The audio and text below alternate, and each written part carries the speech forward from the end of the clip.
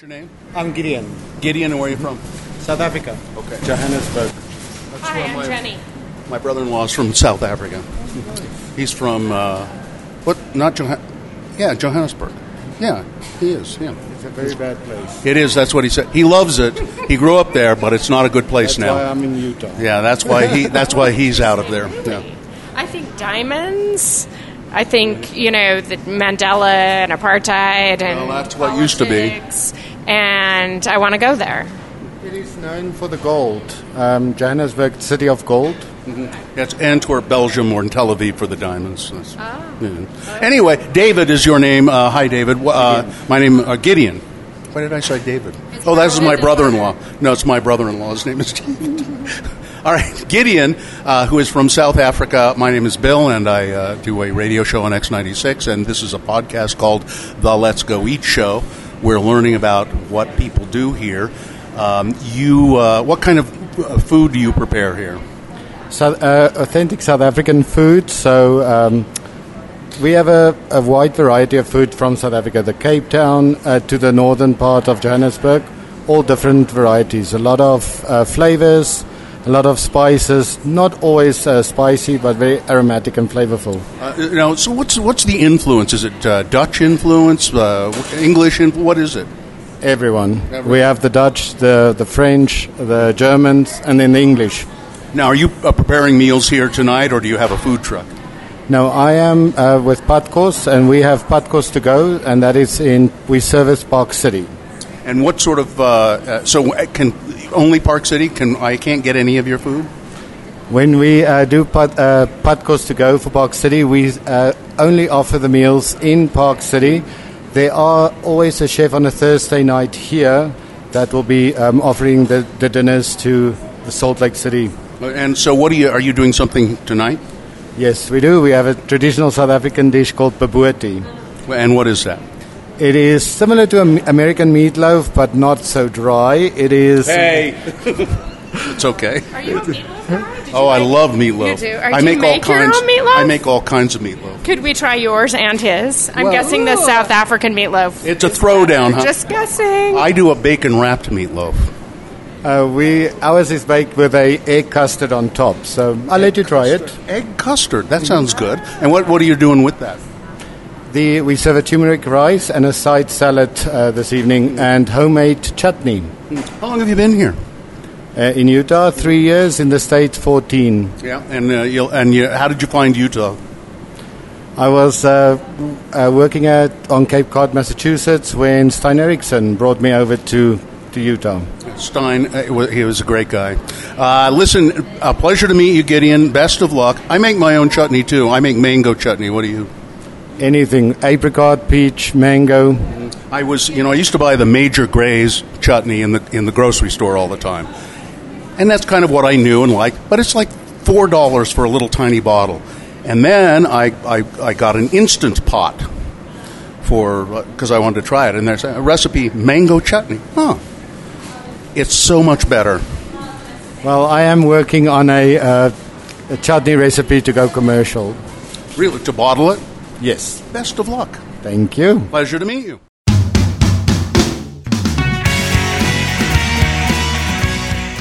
Hi, it's the Let's Go Eat Show once again in your podcast ears. A week ago or so, we went to a place called Spice Kitchen Incubator. It's kind of an odd name for a place, but we went there and we ate food prepared by refugees and immigrants to the United States and specifically, of course, to Utah. Spice Kitchen was set up by the International Refugee Committee and a terrific woman who runs the organization named, I'm going to butcher her last name, but it's Natalie Eldieri. I think it's pretty close. She's the acting director of Spice Kitchen, and also the kitchen manager, Kate, and I'll butcher her last name too, Idzorek.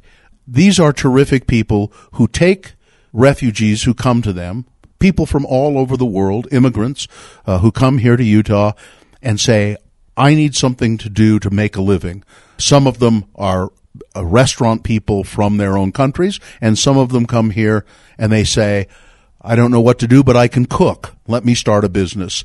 It's a startup business for refugees, essentially.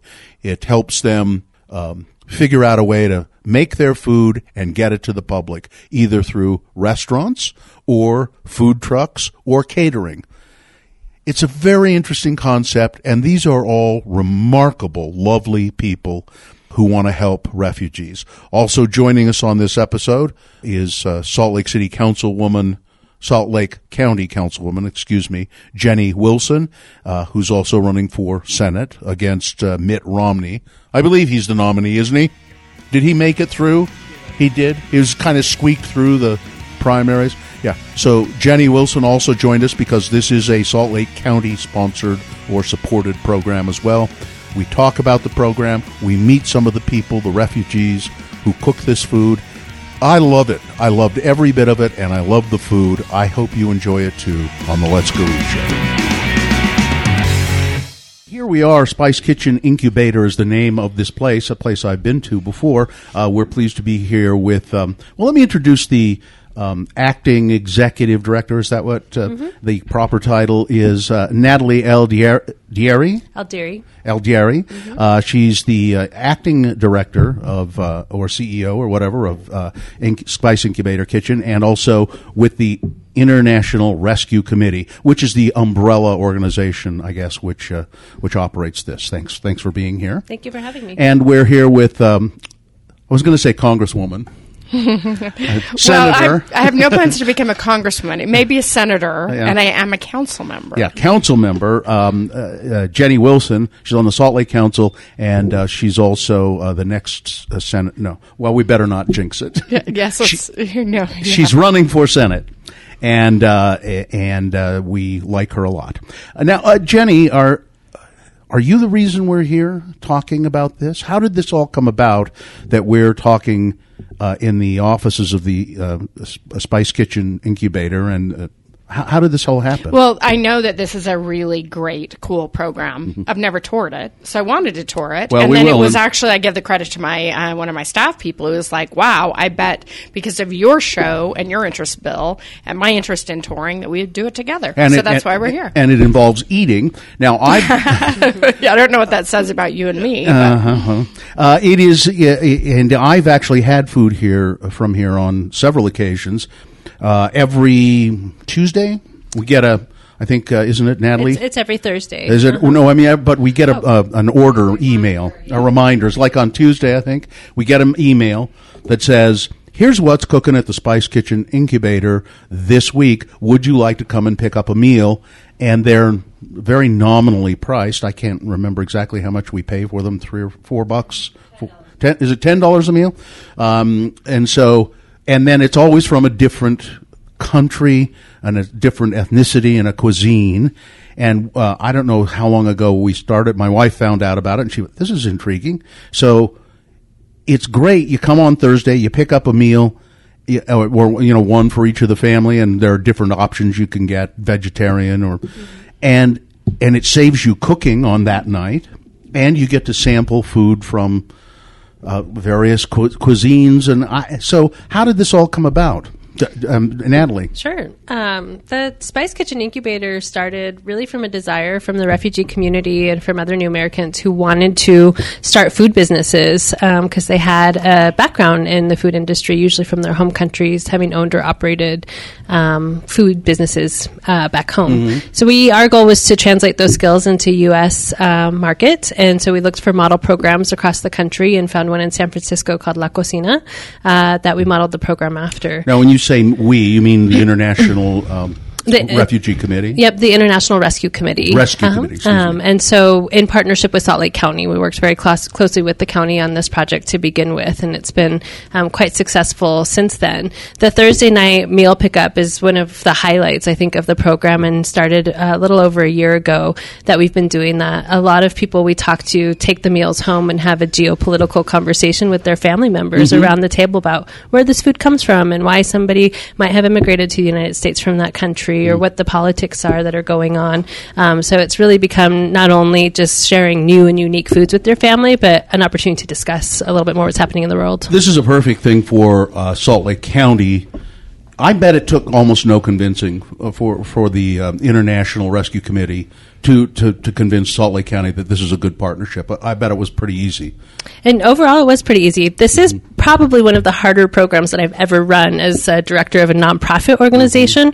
Food industry and food sector is hard work. Sure. I think when we look behind the doors of most of the restaurants and the places that we frequent, the things that are happening in the kitchen are phenomenal. I would never go into the restaurant business. Exactly. Man. It's really, really difficult. And so our job with this program is to make sure that we are mitigating the risk for new Americans who are entering this field and trying to prepare them as best we can to be successful in the food industry. We'll talk about that coming up a little bit more, too, and we'll also go on a tour of the kitchen and maybe get an idea of how that mitigation, as you put it, happens. Jenny Wilson, now, were you around on the council when these proposals were first made? I think so. I mean, we do so many great things at Salt Lake County, and it's not always that well known. And I'm sitting here thinking, how did the staff hold out on me not to tell me that I can put my food order in and pick it up on a Thursday? And my campaign office is around the corner, as is Salt Lake County. So, yes, I will be placing an order. And it's just one of the many things that Salt Lake County's programming, incredible kind of dedicated employees are doing. How many people live in Salt Lake County, roughly? Oh, we are over 1 million now. Okay. Just over 1 million people. Natalie, how many people how many people come to Spice Kitchen Incubator every Thursday and get a meal? We usually have between 200 to 300 orders.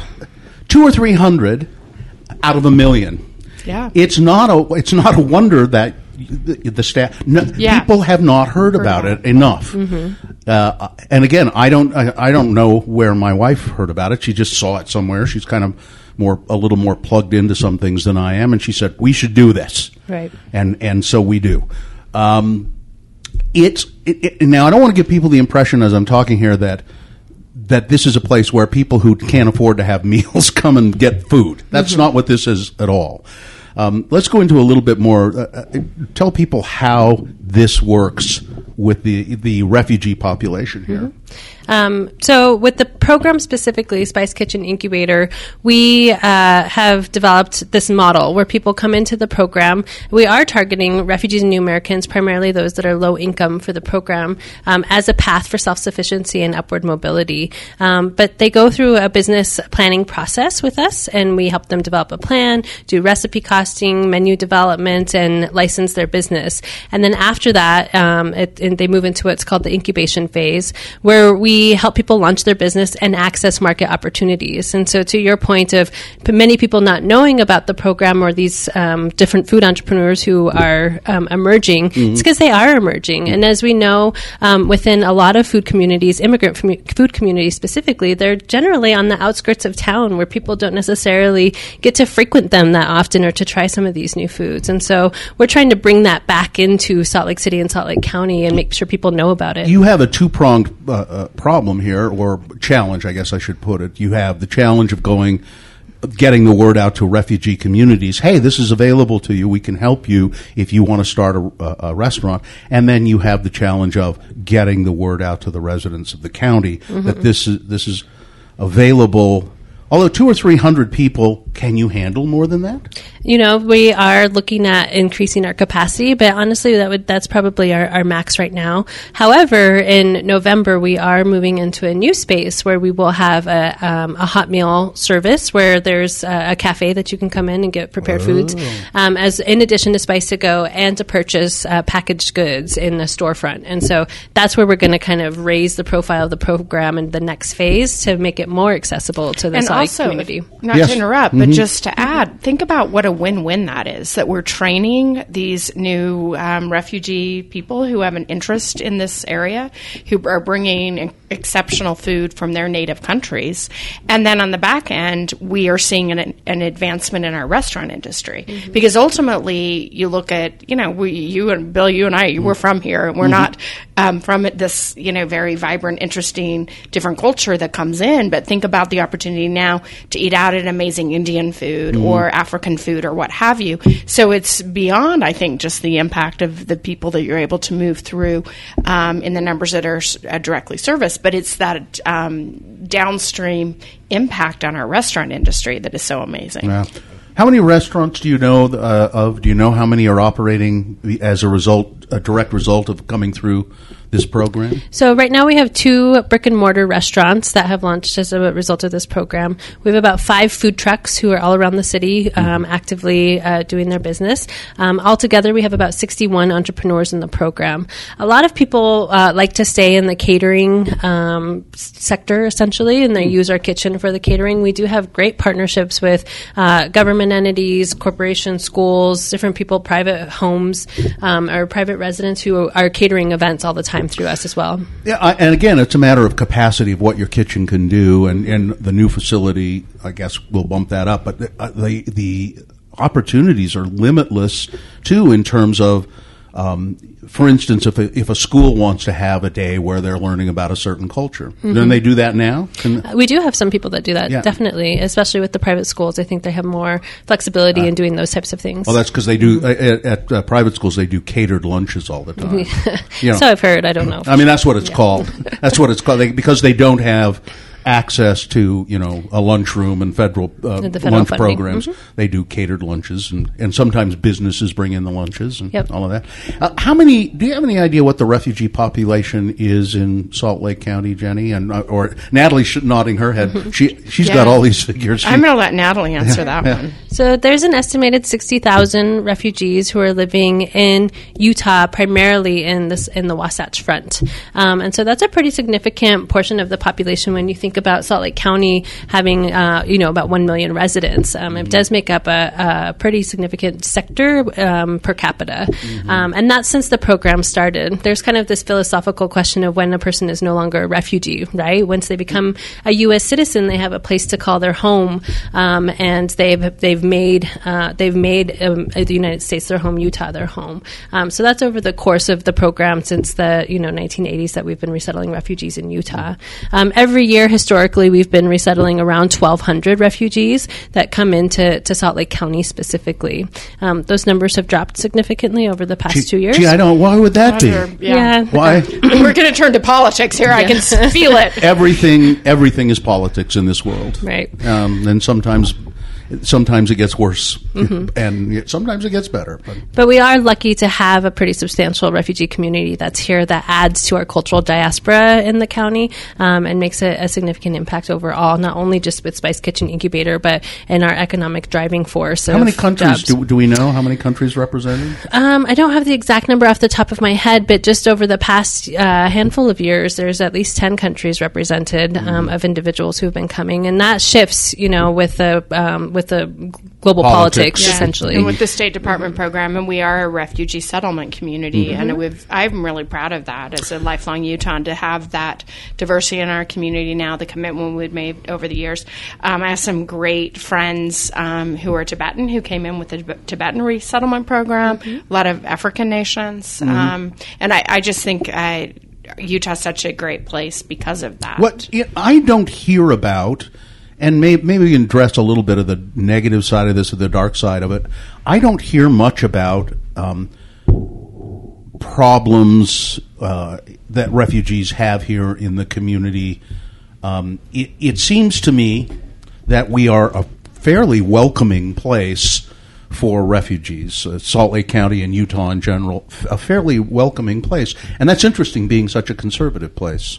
I think we are welcoming, but it is very difficult when somebody comes in and their funding is cut off after 6 months. And I believe it's eliminated after 6 months. That's just how the system works. Any kind of federal support, is that what we're talking about? Right. Mm-hmm. So then the community needs to pick up the pieces. And I think the LDS Church has done a good job at providing a safety net to a certain degree. A lot of nonprofit organizations like this one, Salt Lake County, the state. The Catholic Church is Catholic Church has been amazing. Mm-hmm. So with that, we have a safety net to a certain degree, but we also know that things can slip through the the cracks on occasion.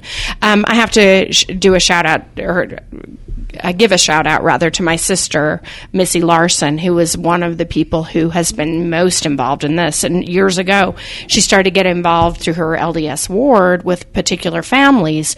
And as coming from a policy family, she learned pretty quickly that there were some problems at the top. And I think that's where we really create some success, is when you connect government and the community to the needs on the ground. And I remember my sister sharing stories over Sunday dinner with the Wilson family, basically saying, look, these people are here. They don't understand how to work our showers. They don't understand the basics of our how our system, our power system works, how our lighting system, the very basics. And it has nothing to do with their intelligence or their education. It has everything to do with just cultural differences. And those barriers need to be overcome. So I appreciate that, my sister took this on. Others have taken this on. Salt Lake County, my council, others have prioritized this type of program because that's what's going to make it work in this community. It was a good thing that your sister got out of radio sales and started. She years ago, she worked for X96 as a salesperson for a little while. And it's a good thing she got out of that business and moved on to other things. And started doing something worthwhile. Yeah. But even the other day, she called me and she said, I live very close to Primary Children's, and I happen to, for some reason, to be home late afternoon, which is a rare thing. And she said, my refugee family is experiencing some challenges, and their child's up at Primary Children's. Can you run a meal up to them or get them some money to help them with dinner? And I said, of course, and I did. But it's that type of person to person, in addition to our support through nonprofit organizations and the government, that I think is so great about Utah. Natalie, how long have you been doing this? I've been doing this for 9 years now. Here or? Yep, in Utah. I moved here from Colorado and started my career in Utah with the International Rescue Committee, having worked in the government sector in Colorado as well as the nonprofit sector there for quite a while, and then relocated here. And so, this is phenomenal. You've done a phenomenal thing in 9 years. You figured out how to provide a place for people to come and cook meals and develop their business skills, and also I think you have figured out a way to give these people loans, right? So I should clarify, I've been working with the IRC for 9 years. Spice Kitchen Incubator started in 2013, so we're just going on our 5th year now. Well, that's even more remarkable. And so we do have a whole economic well-being program within the International Rescue Committee where we provide technical assistance, access to capital where we can loan up to $50,000 for somebody to start a loan. We do credit building and credit repair programs and other financial literacy and coaching. And so we're trying to find all of the different things, or identify the things that anybody would need as they're making their home in a new community. If any of us were transplanted into another country, right, and we had to start from scratch, we would find a job. We would try to sustain for our families. And then after 2 to 3 years, we would think about, how do I move up in my career? How do I start a business? How do I purchase a home? What do I need to know about credit or working in this economy, this new economy that I'm in? And so we think of our programs from that lens of what do we need to do to get people on a path towards upward mobility. People who come here from third world countries where there's not as developed a bureaucracy, you want to do a restaurant in some third world countries, you get a brazier and you set it up in the marketplace, and you maybe rent a space from somebody, or you fight for space from somebody, or you do it on the side of the road, and you just do it. And there are no health inspectors coming around, and there's no government oversight, and there's nothing. You just do it. But at the same time, there's nobody to give you a loan. There's no county support. There's none of that. I'm just curious how people from countries like that who come here and they're going to say they're going to set up a business, how do they find it? Do they find it amazing and wonderful that there's that kind of thing? Or do they find it like, well, Why can't I just set up on this? There's a park right there. Why can't I just do that? It's typically the latter. Yeah, for sure. I think anybody wants to make money as quickly as they can sometimes, and our system just doesn't work that way. There's health department regulations. You have to have your food handlers permits. You need to have business licensing, insurance, all these different things that go along with it. There was one of our clients that was having a really difficult time grasping this concept. Like, why can't I do this? I have my food. I have the kitchen. I'm ready to go work. Why can't I do it out of my house? Yeah, and so she was she was pulling up to the taxi cab stations in town, opening her van and selling food. Good for her. And so we really had to educate her on why there would be major consequences for you doing business this way. I would be fine, by the way, if she pulled onto my street because she's like, I'm not cooking as much as I used to. The last time I was in Mexico, I was staying in this house that somebody said I could stay in, this nice house, but it was out by the beach.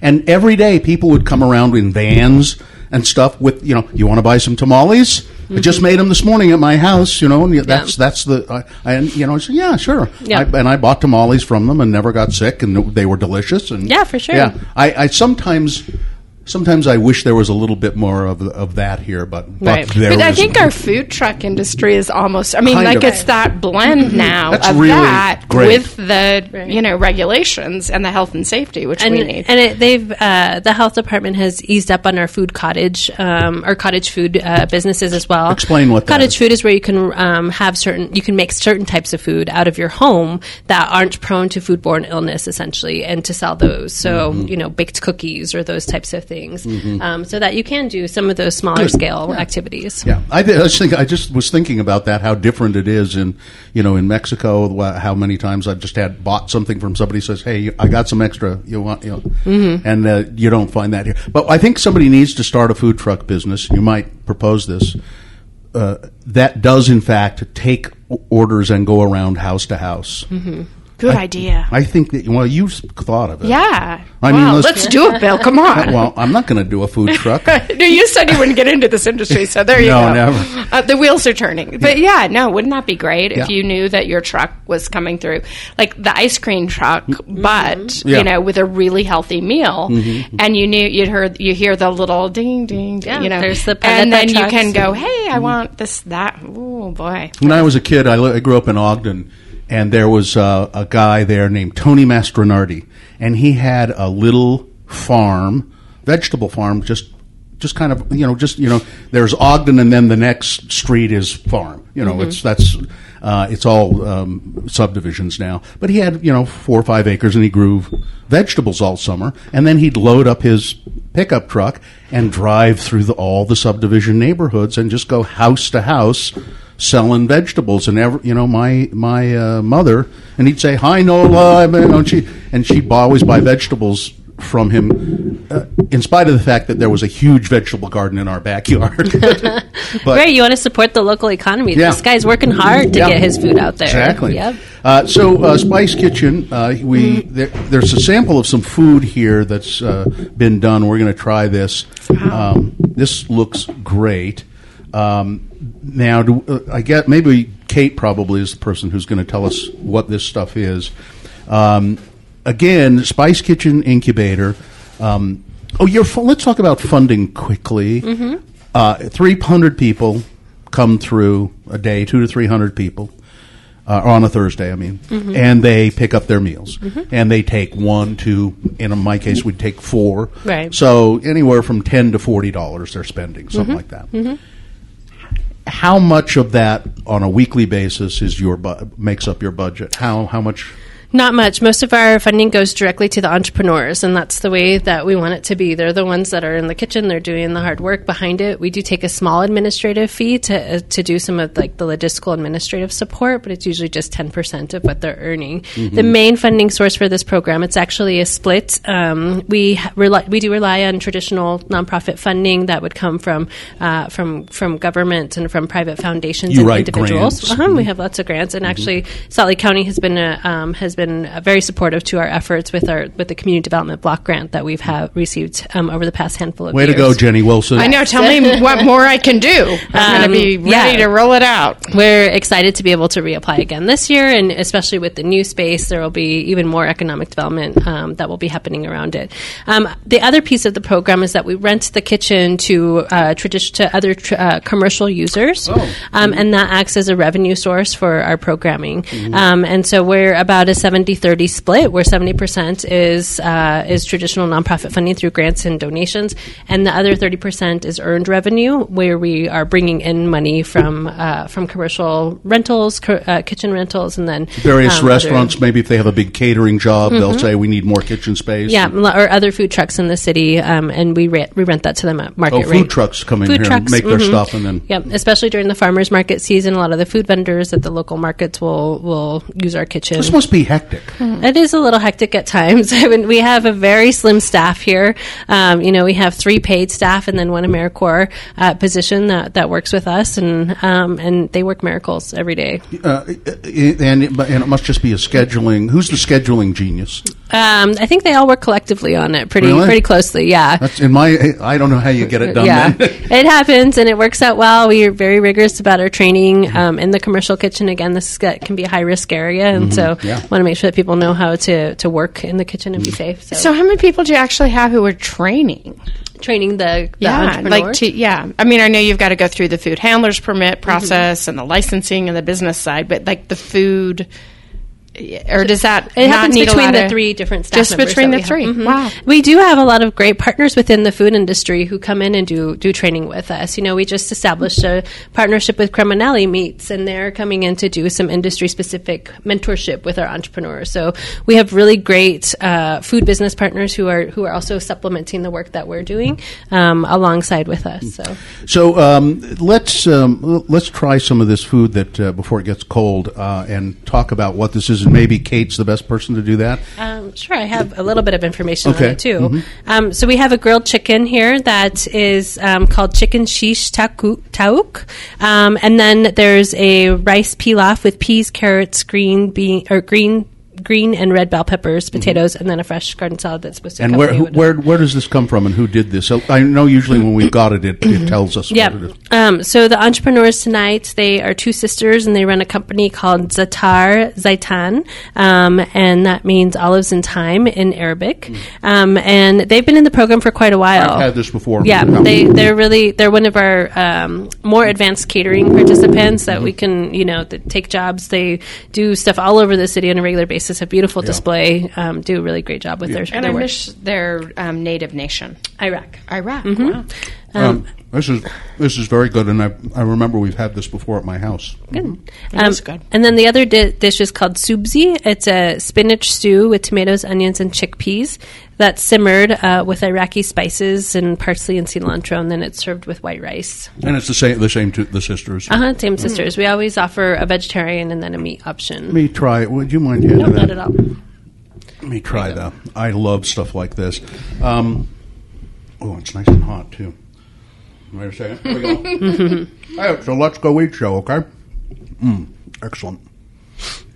Very good. Yeah, and you will get some of your old-time favorites. I mean, as I recall now, Olive and Thyme, they've been around Spice Kitchen since I started coming here getting food. And so, and then new things come along all the time, though. Is that potato guy still around? The potato? She is still around, yes. Yeah.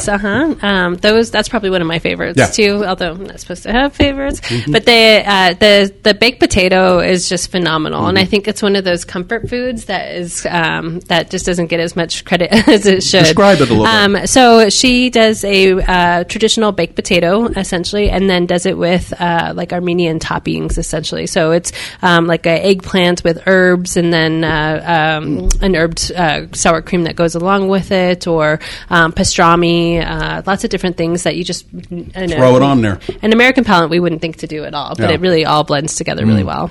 That pilaf is just absolutely terrific. And this, so, I mean, there's still, I mean, if you want to do this, you can. There is an opportunity. You don't feel like, oh, well, they're full. Right. So how do people access this food every week? Sure. The best place to learn more about what we do is spicekitchenincubator.org. And there you can learn about our catering services, the businesses that have food trucks and brick and mortars, as well as how to order Spice to Go on a weekly basis. Yeah, and do it. It's a great break for your family, too.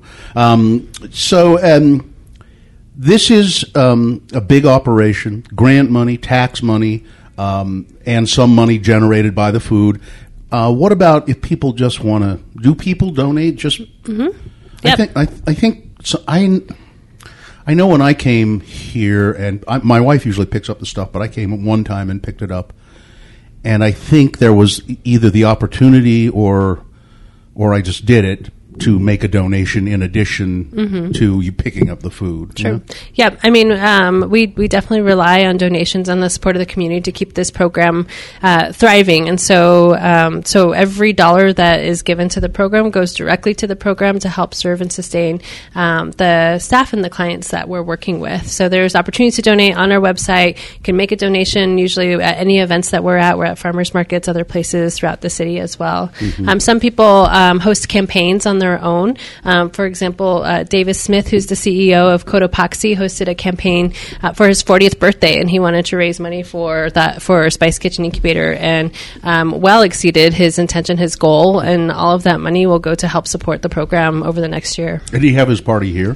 He did not. He had it at their flagship store downtown. At the store, but we had Spice entrepreneurs there who catered the event and tied it all together really nicely.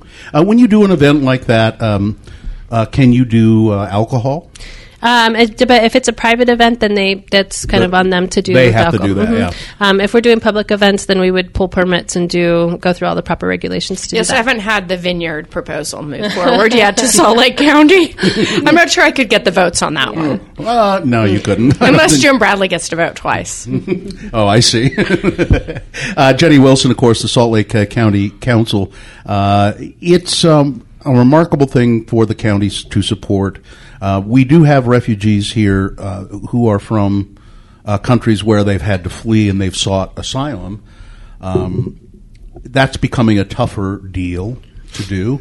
Do either of you have stories about that or how that's changed over the last couple of years without, I don't think we don't want to get too overtly political probably. It would not serve anyone well, but it's gotten tougher.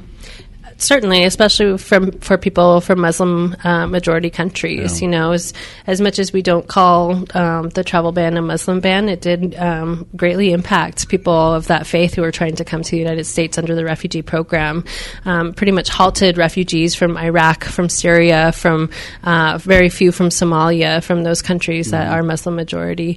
And the numbers have dropped dramatically, even with the 45,000 that the president had said we would commit to bringing into the United States. We'll be lucky if we hit 20,000 this year, and that definitely has an impact on Salt Lake City and the stuff that we're doing here. Both of you speak to, if you would, the impact that refugees have on a community. Salt Lake is a small enough city. Salt Lake County is a small enough county that you can see it directly. There are very few negative aspects. Very few negative points of refugees coming to the United States, and many, many positive. Is that correct, Absolutely. Jenny? Yeah, talk about the impact, the positive impact that refugees have on our community. Well, I'm old enough now, and I'm from here too, Bill. I was born in Salt Lake, and I'm 52 years old, and I look at how our community has changed since we did have the beginning of this migration of refugees into our community, and I look at what we've become as a community, and I couldn't be more proud of our locals, our acceptance of people. I do know that it's difficult. I know that some people have slipped through the cracks, but we see people who have been here for a long time slipping through the cracks, who were born and raised here and who have this pioneer heritage as I do. And I really feel that Utah is a very special place because of the large number of people that we have in our community who have come from other countries, the influence within the schools. I mean, we're just not that Caucasian-based state at the level we were when I was a child in the 70s running around, it was right? 0.01%, people of color, and now it's maybe and it 8%. Is it 2%? No, I think it's closer to 10, like 10%. 8 to Yeah, 10%. absolutely. And it opens up, I think, our sense of the world. It gives us a better perspective. It opens up, as even people who live in a pretty narrow lane or a narrow road in terms of their own sense of the world, when they interact with people and they're able to from different cultures, it opens up their own minds to what the larger world is all about. And I think that is such a good thing. Such a good thing for my kids. I mean, I look at my son's basketball team and the diversity on that team, and I think it's so great. Like, he's one of the few little cute Caucasian boys. I mean, it's so great to have that diversity, and I love it, actually. It's also the, people who are negative about refugees coming in, they say, well, they're just a big drain on our tax dollars. And they do get tax dollar support when they come in here. Mm-hmm. But I bet you Natalie has figures that she could say, well, but here's what they give back in the long run economically. And I don't know if you can do it dollar-wise or just generally. I have a few in my back pocket. I thought you I didn't ask her this beforehand. Honest to God, I didn't. It's interesting because the U.S. government had commissioned a report on the impact of refugees in the United States and looking at the actual economic impact of that specifically. And in that report, they found that refugees who were resettled between the ages of 18 to 45 on average pay $21,000 more in taxes than they receive in benefits. So that is just it's not factual to say that they're a drain on our economy. Further, that refugees are 30% more likely than U.S.-born individuals to start businesses. And we know that small business drives our economy in different ways. And so and Spice Kitchen is a testament to that. Just in Spice Kitchen alone this last year, the entrepreneurs in the program have grossed $850,000. They're paying taxes on that $850,000. They're putting that money back into our economy. They're buying supplies for their businesses. They're employing other people from their communities or from the larger community overall. So those figures are really important. I think that when we reframe that conversation and open our minds to the contributions versus the drain that people have on a community, then we look at the numbers a little bit deeper, we find that that's just not the case. What is more American than someone saying, I just want a chance to make it on my own. Mm-hmm. That's all I want. I just give me a chance and I'll build a business and I'll try and it's the American dream. Mm-hmm. It's why people come here. Right. And I think that there's a piece of the dream for everyone. I don't know that there has to be an us and them mentality in order for that dream to be achieved for anyone who comes to the United States. If you're willing to work hard to put your own emotional, social, and fiscal capital into the work that you're doing and to help a community thrive, you deserve that opportunity to do that. And so that's one of the things that we're really driving hard. And I think Spice Kitchen is an avenue to open up that dialogue. There's very few people in the United States that can say that they are native to the United States, right? Mm-hmm. We were all immigrants at one time, some of us more recent than others. I'm first generation. The people that we're working with, their kids are first generation just like me. And so when I look in their eyes, I see my own family story. Mm-hmm. And I think that we have gone so far away from seeing that story as part of our own, that narrative, that's created this, disjointing, this us and them mentality. Mm-hmm. And I think when you point out that we are seeing a net economic benefit from people who've come in, I want to work to assure that we have healthcare access mm-hmm. and equal access to education, and that our education system can conform to accommodate the challenges if they're new to our country, these young children. That's what will make that number go up even higher. Okay. So there's also the bleeding heart side of this that sure. I think, Bill, all three of us share, mm-hmm. but there's also the bottom line, and the more we can get people into healthcare earlier preventive care, specialty care, figure out how to crack that, the better off we're going to be here in Utah and as a nation. And that I worry so much in these years where we're seeing the brakes put on the system in so many ways that we're going to have even further to go. I mean, no surprise. I'm counting the days till we have a new president in office, and I haven't been shy about that, but I worry that we're going to have even further to go. And maybe it's a Republican who's our next president after Trump. I don't know. But I would hope that he or she will at least move us forward in some of these difficult areas where we have evidence-based data that shares what you just shared. This is an economic benefit to bring people in from other nations. Let's own that, let's understand that, and let's solve the problems that are created when we as a country don't get that and aren't open with healthcare and other paths to success. Yeah, the us or them idea that you mentioned, Natalie, it's hard for people who, have had jobs and can't find jobs, and then they see refugees come here and get some assistance from the government, and they think that they're not, they think, well, why are they getting the assistance and I'm not? But I bet you most of those people, if they really think long and hard about it, they are getting assistance. They're getting their Medicaid or Medicare. I should say Medicare. They're getting their Medicare. Or they're getting their Social Security. They've had their unemployment insurance. Maybe it's run out, but they've had it. Everybody needs help from time to time, So I don't want to make it sound as though the people who look at refugees askance with anger don't feel anger toward those people who do that. Try and understand where they're coming from and say, we're willing to help you as well.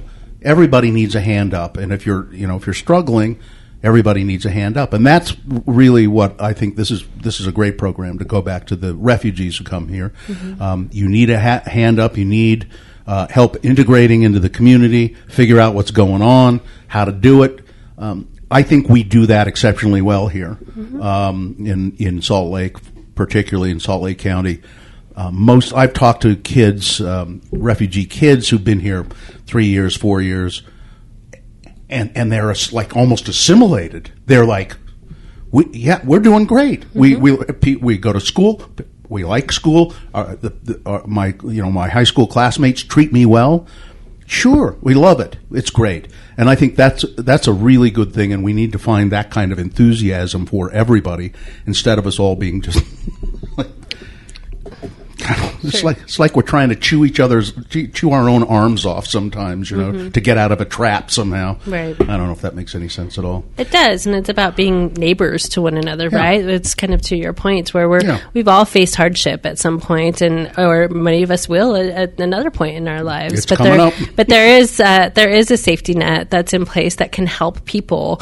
We need to be better about those safety nets, improve the safety nets, and have access to affordable health care for individuals and lots of other pieces, and improve our education. There's a whole laundry list of different things that we need to do. But the same way that somebody who becomes unemployed can go to the Department of Workforce Services and seek assistance with that and finding a job and getting back on your feet, that a new American can access those resources, and there's enough to go around, I think. There is. And so I think that it's not just what resources are being taken from one to give to another. We're just adding to the pool.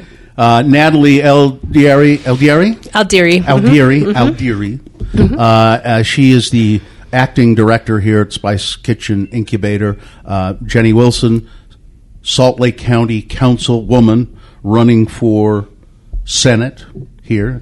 Things are going to start heating up there pretty. I mean, they're already hot and heavy, but it's going to get busier after Labor Day, no doubt. Yep. This is a great program, Spice Kitchen Incubator. Go to SpiceKitchenIncubator.org. .org. Simple as that. Yep. We're going to take a tour of the kitchen. I think we got it. We've covered stuff. This has been a really pleasure to meet you. Nice to meet you too. It's always nice to see you, Jenny Wilson. Thanks. Say hi to your family for me. I will. All right. And so we'll take a little break here, and we'll go to the kitchen with Kate. We're going to go take a tour of the Spice Kitchen. Yes. Looks like Kate, the kitchen so far.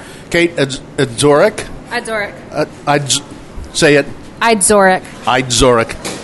She is the... I'm the program manager here at Spice Kitchen, and so I spend every day here, and am very intimately involved in the operations here. How did you come to be here and do this job? I've been working in incubator programs for over a decade now. I started a program in Alaska prior to being here, and then I was interested in making a change, and I have a family, and so we decided to move here when this position came available, and it's been a great fit. I don't know how the best way to do this. Maybe just take us on a tour like we're visiting dignitaries or politicians or something, and what you would do. Great, that sounds good. Can I just hold that? No. Okay, I won't touch it. Dignitary line might be a little bit of a stretch. Yeah, no, you can't hold this. Okay, so I can? No, you can't. Don't get pushy, Kate. Just take us to the kitchen. Here. Okay, so basically, after entrepreneurs have moved into, have done all the licensing and permitting, and they start operating as an actual business, they're able to rent space at a subsidized rate here in our kitchen. And so our kitchen is set up, it's very industrial, but it's set up to be able to serve multiple businesses at one time. And so you can see in front of us that there are 3 individual lines with cooking equipment at the end of them, and each of those can serve a different business preparing their food for the day. As well, we also have a prep line, which is just for cold preparation of food, or if you're working on dough or something that doesn't require any cooking equipment. So you can have 3 different businesses working here at the same time. Now, do we have just 2 right now, or just 1? We actually have 2 active businesses on lines right now. Mm-hmm. But as with the prep station as well, we can host up to 4 businesses, and we're open 24/7, 365. So really, they're able to access. We can work with each entrepreneur to ensure that they do have kitchen time at some point, even if it's not all at the same time in one day. Now, Jenny Wilson, feel free to. I've got a question. Yeah. So I see the pots, I see the utensils, I see the kitchen. Like, what do they bring? What do you have? So we provide primarily the large equipment, but we do also, anything we have, we let anyone use. So we provide warmers for caterings and chafing dishes and that kind of thing. But ultimately our goal is to have entrepreneurs build up their own supplies for their operation. And so at the beginning they might start with a few pots and pans and some spoons. And then as they continue to grow, they might buy a hot box, they might buy warmers, they might buy a full tent setup for farmers markets. And so just as they continue to do more and more of various types of businesses or selling in different locations, they buy their own equipment according to that. So can we talk to some? The chefs are going to come over and talk to us here in just a second. Oh, okay. Do you have a sense, and I don't know, I love that. Do you have a sense, you don't work in the private sector, but are you health inspected more or less than like a restaurant, or do you know? Or because I know you're health inspected. Interestingly, we're inspected technically the same amount as any restaurant would be. You have generally an inspection about every 6 months, but we have 20 plus businesses run out of here, so we have health inspectors in here weekly. So we're inspected the same amount, but they're here a lot, and so they have a closer eye on us. You have to really be on your toes because there are a lot of health inspectors around. So when you come and get food here at Spice Kitchen Incubator, don't worry about any of the health inspector stuff. Now, these women here are making meals for the Thursday service, which is people are going to start, when we're recording this on a Thursday, they're going to start picking this food up at what time? They pick up food between 4 and 6:30 on Thursdays. So starting now, 200 to 300 meals. These 2 women are doing 200 to 300 meals themselves? Yep, that's a nice thing about Spice to Go is it has been amazing for entrepreneurs as well as for the community. They've been able to increase their capacity and their speed in general operation for serving larger numbers of individuals, and so it's allowed them to really scale up as we want them to. And I think that brings up another point that you guys were talking about earlier, that one entrepreneur may only be able to make 200 to 300 orders, but if a lot of people want this, we can have 2 entrepreneurs cooking for one night. So that can double our capacity. So don't be shy about going to spicekitchenincubator.org, and if it looks interesting to you, you can order food. Correct. Yeah. Dylan, I would like to talk to a chef or more. They'll be right over. We'll do an edit right here. Okay, right here. Hi, what's your name? Mayada, And where are you from? Iraq. And Mayada, is that right? Yeah, Mayada. And you are the olive and thyme. Za'atar and zaytun. I've had your food many times from here. It's always very good. Thank you. How long have you been doing it? We start farmer market at 2015, and then so it's almost 4 years. Yeah, It's going well. yeah, Yeah. yeah. You look happy. Not. You must be happy. Yeah, happy. Of course. What are you preparing tonight? I think we tried a little bit of it, but Yeah, we do shish tawuk, the chickens with some spice and come with rice, vegetable rice, and the vegetarian white rice with sebzi. We called it as spinach stew. it was the pilaf was delicious. Did you want to ask a question, Jenny? Yeah, so tell me, you know this kitchen now. You've been coming here weekly, right? You just come in and do your thing, and you know how to make it work for you. Yeah, of course. Yeah, Is it good kitchen? yeah, very good. Were you in the restaurant business in Iraq? No, No. So you learned the business when you came here. when we came here, yeah. Now, did you have a family here as well? Yeah, I have cousins. I have 2 sisters here. Yeah, No children? I have 1 daughter. And how does she like being here? Yeah, she loves it. She loves it. She don't want to go back to. No, no. I mean, it's sad to say, Yeah. but you don't want to go back there. No, At least maybe someday. Yeah, but someday when everything go good and safe, maybe. There's a pretty big Iraqi community here. A fairly large number of Iraqis in Salt Lake. Yeah, So they cook at home. Yes. But have they found you? And do you cook now for other Iraqis? no, not a lot.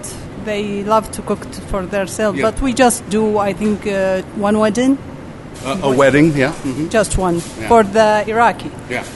Yeah. It's a pleasure to meet you. Pleasure to meet you. Too. And Thank you so much. yeah, thank you. And now get back to work. Thank you so much. All right. So that I think that's what you get here, and it's really wonderful. Jenny Wilson, thank you so much. Thank you, Natalie Elzadiri. Thank you, Kate. Zorek. It's the Let's Go Eat show. Thanks, everybody here at Spice Kitchen Incubator for having us. Go to spicekitchenincubator.org. Please check it out. You can find everything you need there. Jenny Wilson, running for Senate here in Utah. And thank you for your work on the Salt Lake County Council. I'm Bill Allred. Thanks, Dylan, for producing the show. That's it. Remember, if you're pouring drinks, always make mine a double.